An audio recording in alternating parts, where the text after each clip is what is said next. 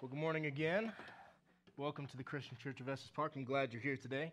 We are in our series, Cousin John, as we've been exploring for the past 3 weeks and now 4, the life of John the Baptist. Before we get into anything else, we do have to go over our anchor verse, what is important to this series, and really the message that it has been weaved into every message, and really the message that was weaved into the life of John the Baptist, which was this: John 3:30, he must become greater and I must become less. And so this morning we are going to be in the Gospel of Luke. But before we do that, let's have a moment of prayer and ask for God's blessing on our time in His Word. Father, I pray that you would help us to be still.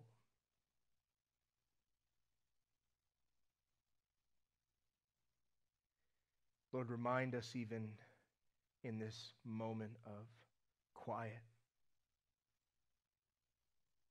that you have called us to be still and to know that you are God. That it is those who wait upon you, it is their strength that will be renewed to them by your Spirit and by your power. So, Lord, this morning we don't want to go anywhere that you're not taking us. Anywhere where you're not leading us this morning, we don't want to be there, God. We want to be where you are. So, Lord, as we read your word, help us to allow your word to read us so that we could see ourselves rightly, the state of our own hearts, our souls, our relationship with you. Lord, help us to see with sober eyes and a sober mind the word that you have for us today. And Lord, we pray that the cry of our hearts would be that you must become greater and we must become much, much, much less, so that people can see you. And Lord, help us to keep that mindset, as it is clearly not easy to keep. It is easy to keep when things are going well and when we don't face opposition or difficulty, but when things get tough and we question what you're actually doing, Lord, help us to still cry out that verse that you must become greater and we must become less. Be with us this morning as we open your word. Teach us, instruct us, convict us, and encourage us, God. These things we pray in the beautiful name of Jesus. Amen. When everything that's right feels wrong and all of my beliefs are gone and the darkness in my heart is so strong, can you reach me here in the silence? Would you turn your Bibles with me to the Gospel of Luke, chapter 7.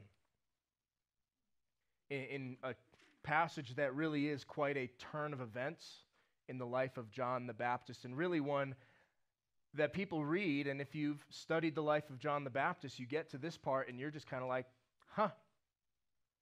this seems like a different person. This doesn't seem like John the Baptist. So would you read with me the Word of God? Luke chapter 7, starting in verse 18. The disciples of John reported all these things to him. And John, calling 2 of his disciples to him, sent them to the Lord, saying, "Are you the one who is to come, or shall we look for another?" And when the men had come to him, they said, "John the Baptist has sent us to you, saying, 'Are you the one who is to come, or shall we look for another?'" In that hour he healed many people of diseases and plagues and evil spirits, and on many who were blind he bestowed sight. And he answered them, "Go and tell John what you have seen and heard. The blind receive their sight, the lame walk, the lepers are cleansed, the deaf hear, the dead are raised up, and the poor have good news preached to them. And blessed is the one who is not offended by me." And when John's messengers had gone, Jesus began to speak to the crowds concerning John. And he asked, "What did you go out into the wilderness to see? A reed shaken by the wind? What then did you go out to see? A man dressed in soft clothing? Behold, those who are dressed in splendid clothing and live in luxury are in king's courts. So what then did you go out to see? A prophet? Yes. And I tell you, more than a prophet. This is he of whom it is written, Behold, I send my messenger before your face, who will prepare your way before you. I tell you, among those born of women, none is greater than John. Yet the one who is least in the kingdom of God is greater than he. And when all the people heard this, and tax collectors too, they declared God just, having been baptized with the baptism of John. But the Pharisees and the lawyers rejected the purpose of God for themselves, not having been baptized by him. Church, this is God's word. When everything that's right feels wrong and all of my belief is gone and the darkness in my heart is so strong, can you reach me here in the silence? Singing these broken songs, looking for the light for so long, but the pain just goes on and on and on. Can you reach me here in the silence? Jesus, has the world gone mad? Jesus, what a week we've had. Jesus, it feels like my world is in pieces. And I know you got your reasons, but I've got my doubts, Jesus. I've got my doubts. We meet John here in Luke chapter 7 as he has been in prison for some time. John has completed his ministry. He was the forerunner. He proclaimed that Jesus was coming, announced that he was here, baptized Jesus, and then his platform got smaller and smaller and smaller. But his message never changed. It remained, repent, for the kingdom of God is near. And so John is thrown in prison for righteousness' sake. His ministry is over. His life is near its end. It is in his dark, cold, wet cell that he receives some incredible news. If you read back in Luke chapter 7 to the very beginning of the chapter, we see two incredible things happen. The first is that Jesus heals the servant of a centurion. In fact, he heals him in an incredible way. Because when we pray for healing, we pray from afar, but really the real power is when we gather in the room as the church of God and we lay hands on our brothers and sisters who are suffering and we pray for them. But the centurion meets Jesus on the road and he says, Lord, you don't even have to come into my house. I know that if you would just say the word, he would be healed. And Jesus marvels at his faith. And his servant is healed that very hour. And the second thing that happens that is miraculous is that Jesus raises a young boy from death to life. Man, they're having a funeral and Jesus interrupts it. Man, if that's not good news, I'm not sure what is. If Jesus was walking around Estes Park Hospital and he was just healing people and he stopped by the morgue and has a bunch of bodies leaving warm that were cold before, that's kind of an amazing thing. And it's in his dark, cold, wet prison cell in a Roman jail that John receives this incredible news that Jesus healed one person and he raised another one from death to life. And it sparks an interesting question from John. He says, Jesus, are you the one? Or should we look for somebody else? That's a weird question to ask on the heels of hearing about miraculous things happening, is it not? Jesus walked in here and started healing people of their diseases and the illnesses that they've suffered for a long time. I don't think we would have doubts. I don't think we would have questions about who is this guy. I think we would be very self-assured about who Jesus is. This is a very strange question for John to be asking, and I want you to feel the tension here between John and Jesus. He's in his prison cell, and he sends messengers ahead of him and says, are you the one, Jesus? I mean, gosh, if anybody knew that Jesus was the Messiah, It was John the Baptist, wasn't it? Man, he danced in his mother's womb when he was in the presence of the unborn Jesus. He proclaimed as Jesus was walking down the road in John chapter 1, "Behold the Lamb of God that takes away the sin of the world." John was there and baptized Jesus and saw the heavens ripped apart and heard the voice of the Father say, "This is my Son, with whom I am well pleased." And he saw the Spirit of God descend on Jesus like a dove. Man, if anybody knew that Jesus was the Messiah, it was John. And yet we find him here in prison asking a question as he hears about a healing and a resurrection. Are you the one? What I think is happening here, and this is the tension I want you to feel this morning, is that John is getting this report of these miraculous signs and wonders that Jesus is doing. He's delivering people from their suffering, but not him. He's still in his prison. Everybody else is being healed. Everybody else is being delivered. Everybody else is being rescued, but not John.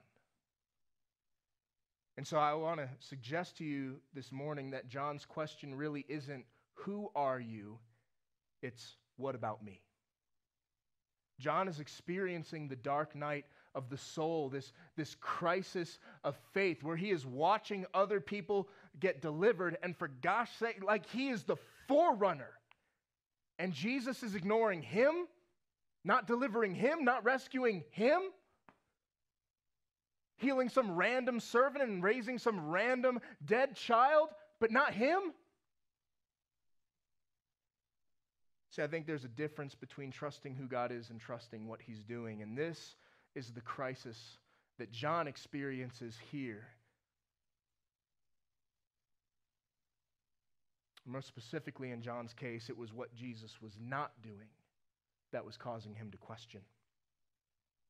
So I would suggest to you this morning that Luke chapter 7 isn't really a story of doubt, at least not in the classical sense of like, I doubt God exists or I doubt that Jesus is the Messiah. It's not that kind of doubt. Rather, this is a story of not understanding what Jesus is doing when you are suffering. So, in other words, I would phrase it this way. This is not a story of doubt. This is a story of despair, of the dark night of the soul, of the darkest hour of your walk with Jesus, because it seems like God has forgotten. Can you hear me in the silence? I know you've got your reasons, but Jesus, I've got my doubts. See, here's a reality that we all need to understand as we walk with Jesus, is that no one has a perfect, fortified, unwavering, unshakable faith. Not even John the Baptist, and no, not even you. If John the Baptist had deep moments of deep despair, then so can you. And I would argue, so will you. You will experience the dark night of the soul. Because despair doesn't discriminate. He comes for us all.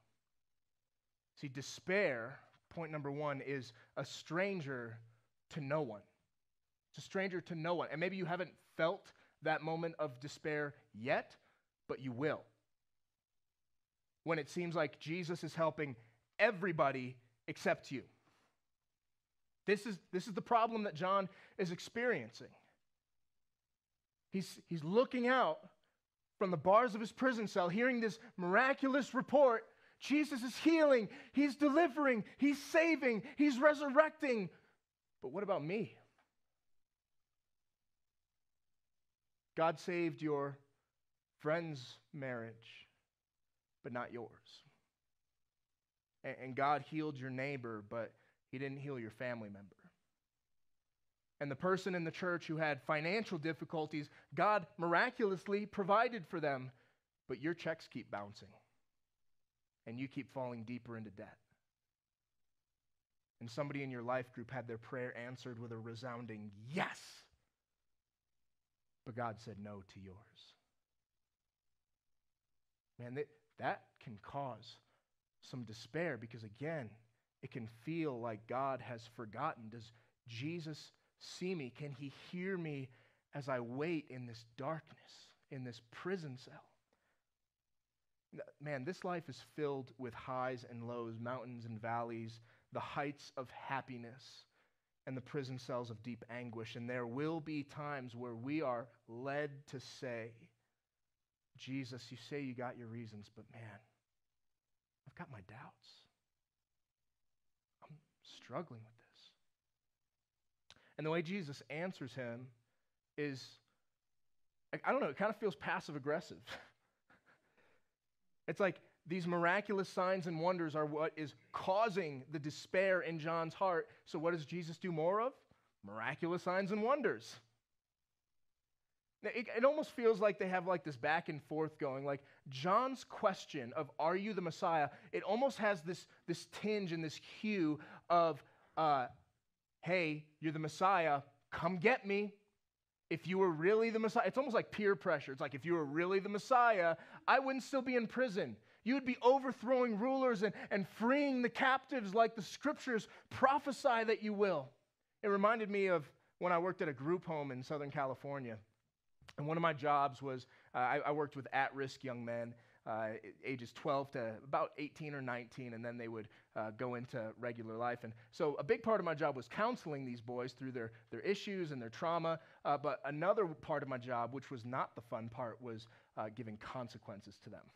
So they worked on like a level system where depending on what level you were on, you had certain privileges. And man, so like if the kids fought or they cussed each other out, then, we got to have a conversation and you get consequences. And I can't tell you how many times I heard, man, I thought you were a Christian. I thought you were if you were a pastor, you wouldn't be giving me these consequences. That's almost kind of like the way John's question feels to me. Like, if you were the Messiah, you would help me. And Jesus responds with an incredible amount of graciousness to John. Now, it feels like on its face that Jesus is adding insult to injury here.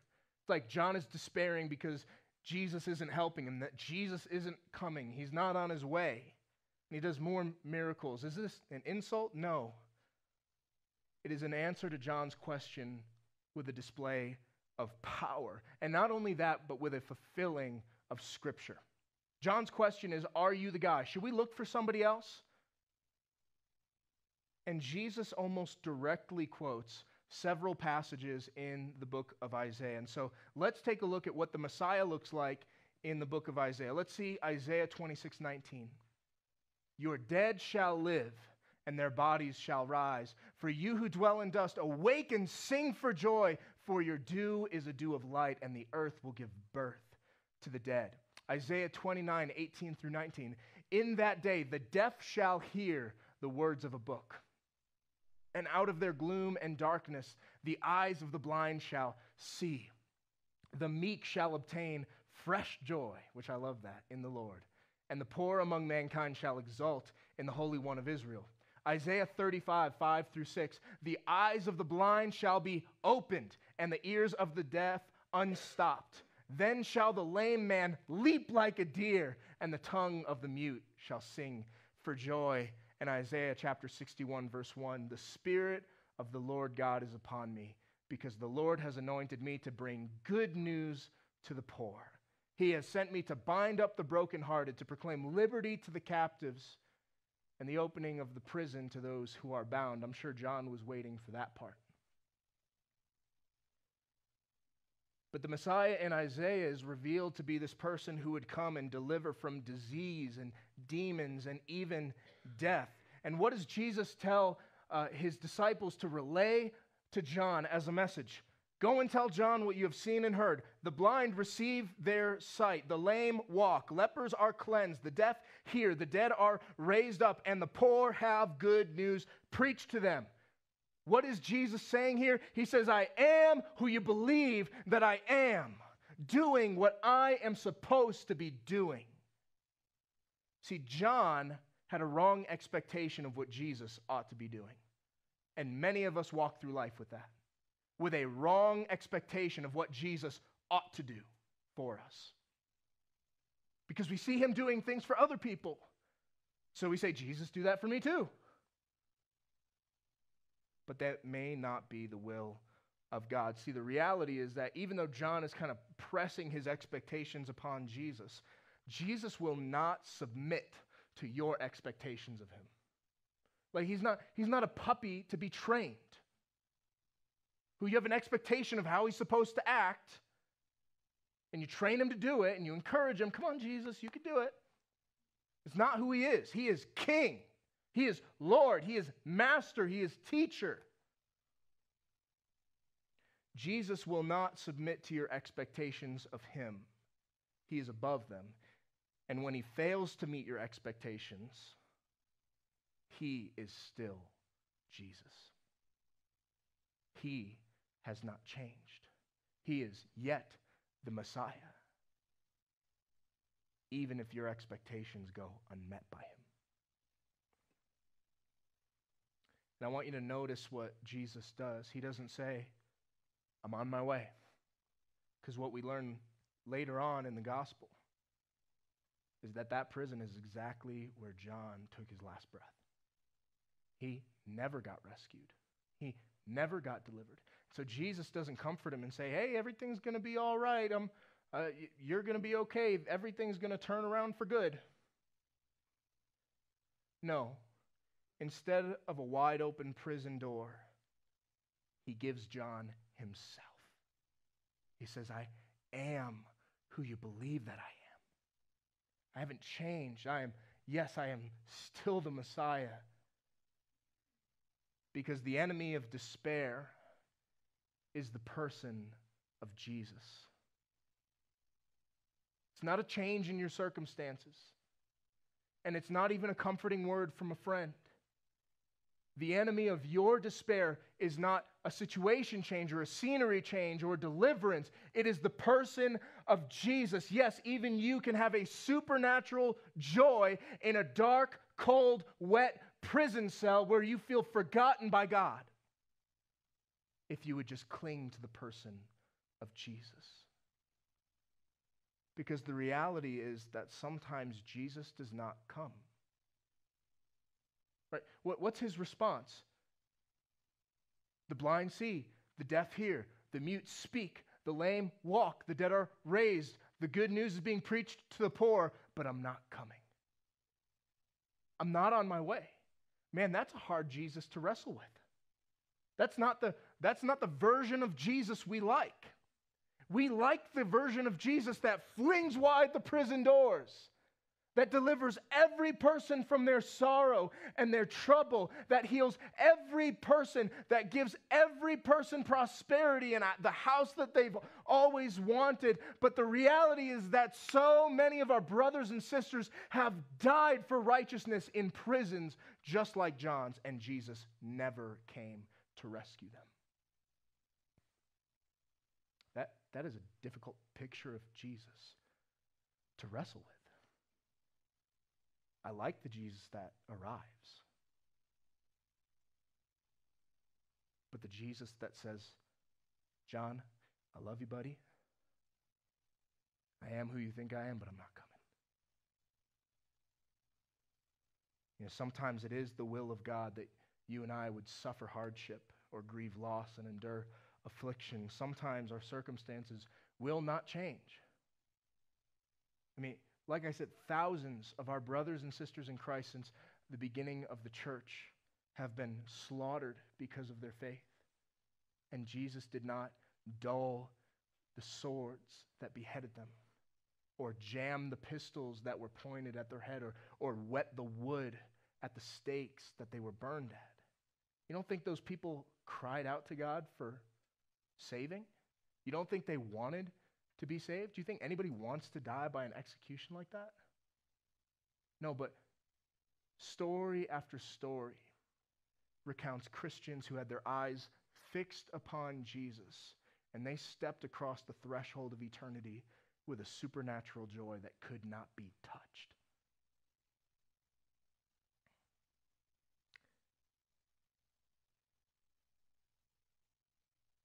One of my favorite quotes is from a book called Tortured for Christ by a man named Richard Wurmbrand, who's a prisoner. And he said this: "It was strictly forbidden to preach to other prisoners. It was understood that whoever was caught doing this received a severe beating. A number of us decided to pay the price for the privilege of preaching. So we accepted their terms. It was a deal. We preached, and they beat us. We were happy preaching. They were happy beating us. So everyone was happy." Man, that's a joy that can't be touched, because he had his eyes stayed upon Jesus. Jesus is the greatest enemy that your despair will ever face, and he is a conqueror too. See, Jesus does not always rescue us from prison, from your prison, from the thing that causes you your deepest despair, but he will remind you of who he is, and he will give you grace to endure. And as the messengers of John the Baptist leave, Jesus begins to speak about John. And I want you to notice something, and I want us to all realize exactly what happened.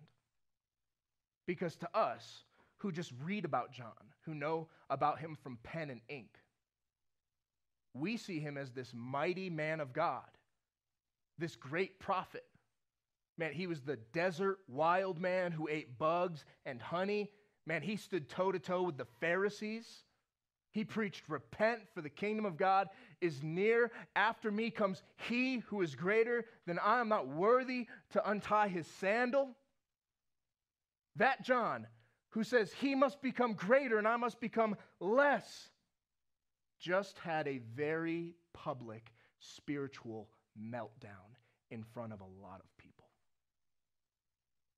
Right? Because after the disciples leave, it says Jesus turned to the crowd. So there's crowds present.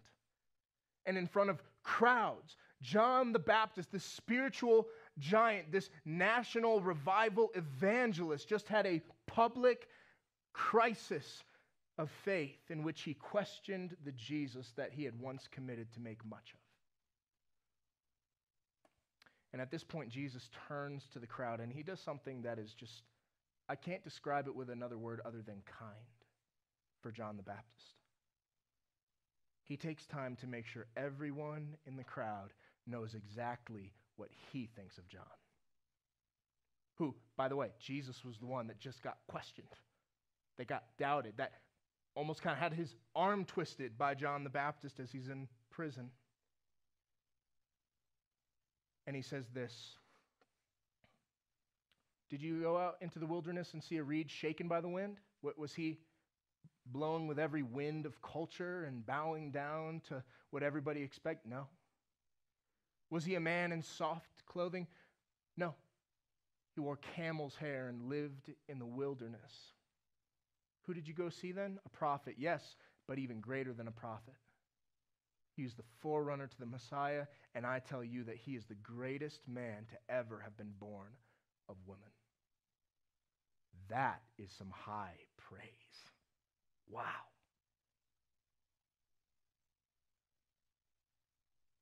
See, John had a very public crisis of faith, and what I found is that when spiritual leaders fail publicly, falter publicly, question publicly, doubt publicly, they always have more critics than they do companions. It would have been very easy for that crowd to begin to turn on John the Baptist and begin to think much less of him because they just saw their spiritual leader, let's call him their pastor, the person that had brought them to the desert and baptized them with the baptism of repentance. Their spiritual father just had a spiritual meltdown. And what I found is that our opinions of people waver depending on what they do or what they produce or how strong they appear to be, including our opinions of ourselves. We are very critical of ourselves. And in John's greatest moment of weakness, of despair, his darkest hour of faith, Jesus still says he was the greatest man to ever live. I wonder if that's what John thought of himself in that moment. I wonder if that's what the crowds thought of John in that moment. But I'll tell you this, it is what Jesus thought of John in that moment. In his despair, in his doubt, in his questioning, Jesus' opinion of John never changed. See, the rest of us judge others according to their lows. That's our barometer. We judge people according to their lows. Like everything they are is boiled down to their deepest and darkest moment in their lives. Like that is the sum total of who they are. We even judge ourselves according to our darkest moments, like they are the sum total of who you are. But I would suggest to you this morning that Jesus is far kinder to us than we are to one another. And he is far kinder to us than we are to ourselves. Jesus never lowers his opinion of John. He's the greatest to ever have been born. And in your despair, Jesus views you no different. That's point number 3. In your despair, Jesus views you no different. He didn't view John differently because of his public spiritual breakdown. And church, let me tell you that in your dark moments, when you doubt, when you falter, when you fail, Jesus does not lower his opinion of you. Because I want you to see what he says after he talks about John. He says, among those born of women, none is greater than John, and yet the one who is least in the kingdom of God is greater than he. Jesus esteemed the man, John the Baptist, so highly, and yet if you are the least in the kingdom of heaven, you are greater than him. Whoa. Like that should take you back a little bit. Jesus has a very high opinion of you. John is the greatest born of woman, but the one who is born of spirit is even greater than him. Wow. You know, one of my favorite verses that touches on what God thinks about you and I, it's found in Zephaniah chapter 3, where the prophet says that God saves us, that he delights over us, and that he even sings over us. So why would he stop in your dark night of the soul, in the most despair-filled moment of your life? No.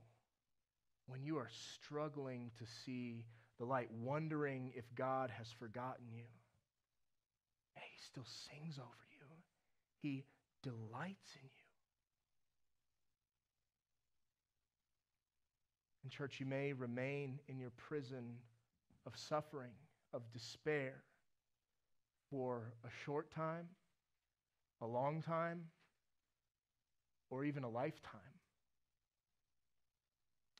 But Jesus still is who he says he is.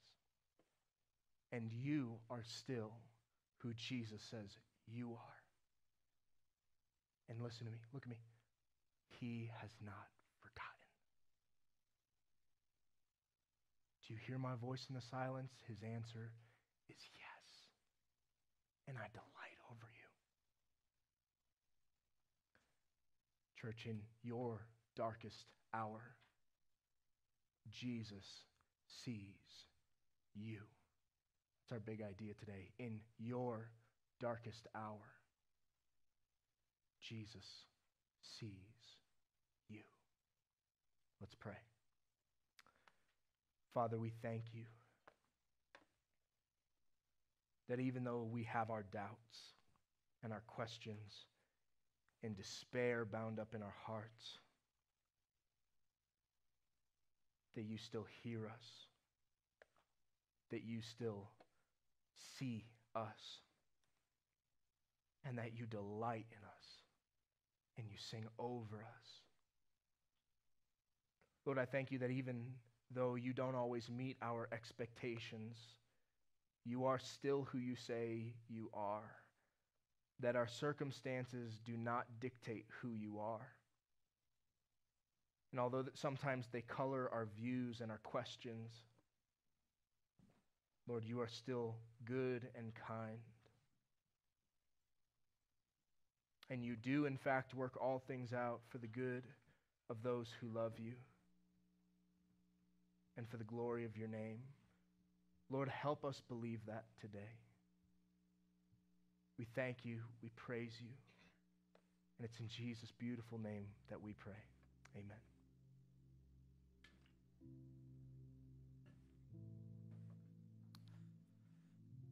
What a powerful message that is.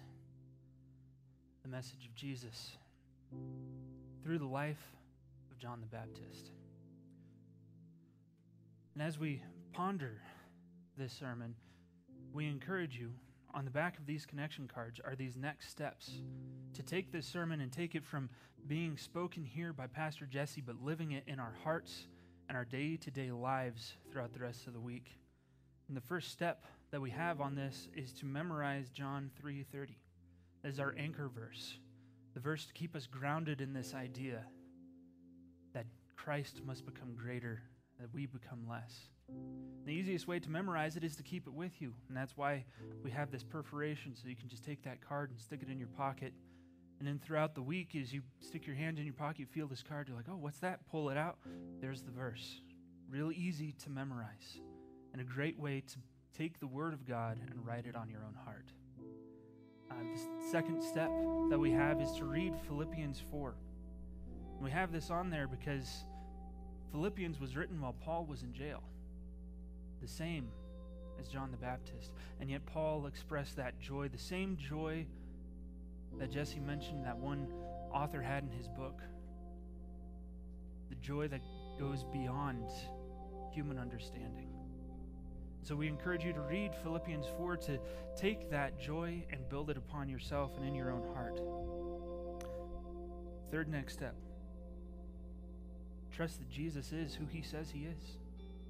Trust that he is the Messiah, the one who has come to save, to rescue, to grow you from your sin into a place of holiness. And that leads us into the fourth step, to trust who Jesus says you are. Because he didn't just come to cleanse your sin, he came to change you from the heart, from the inside out, to become more like him, to reflect his glory, to change this world.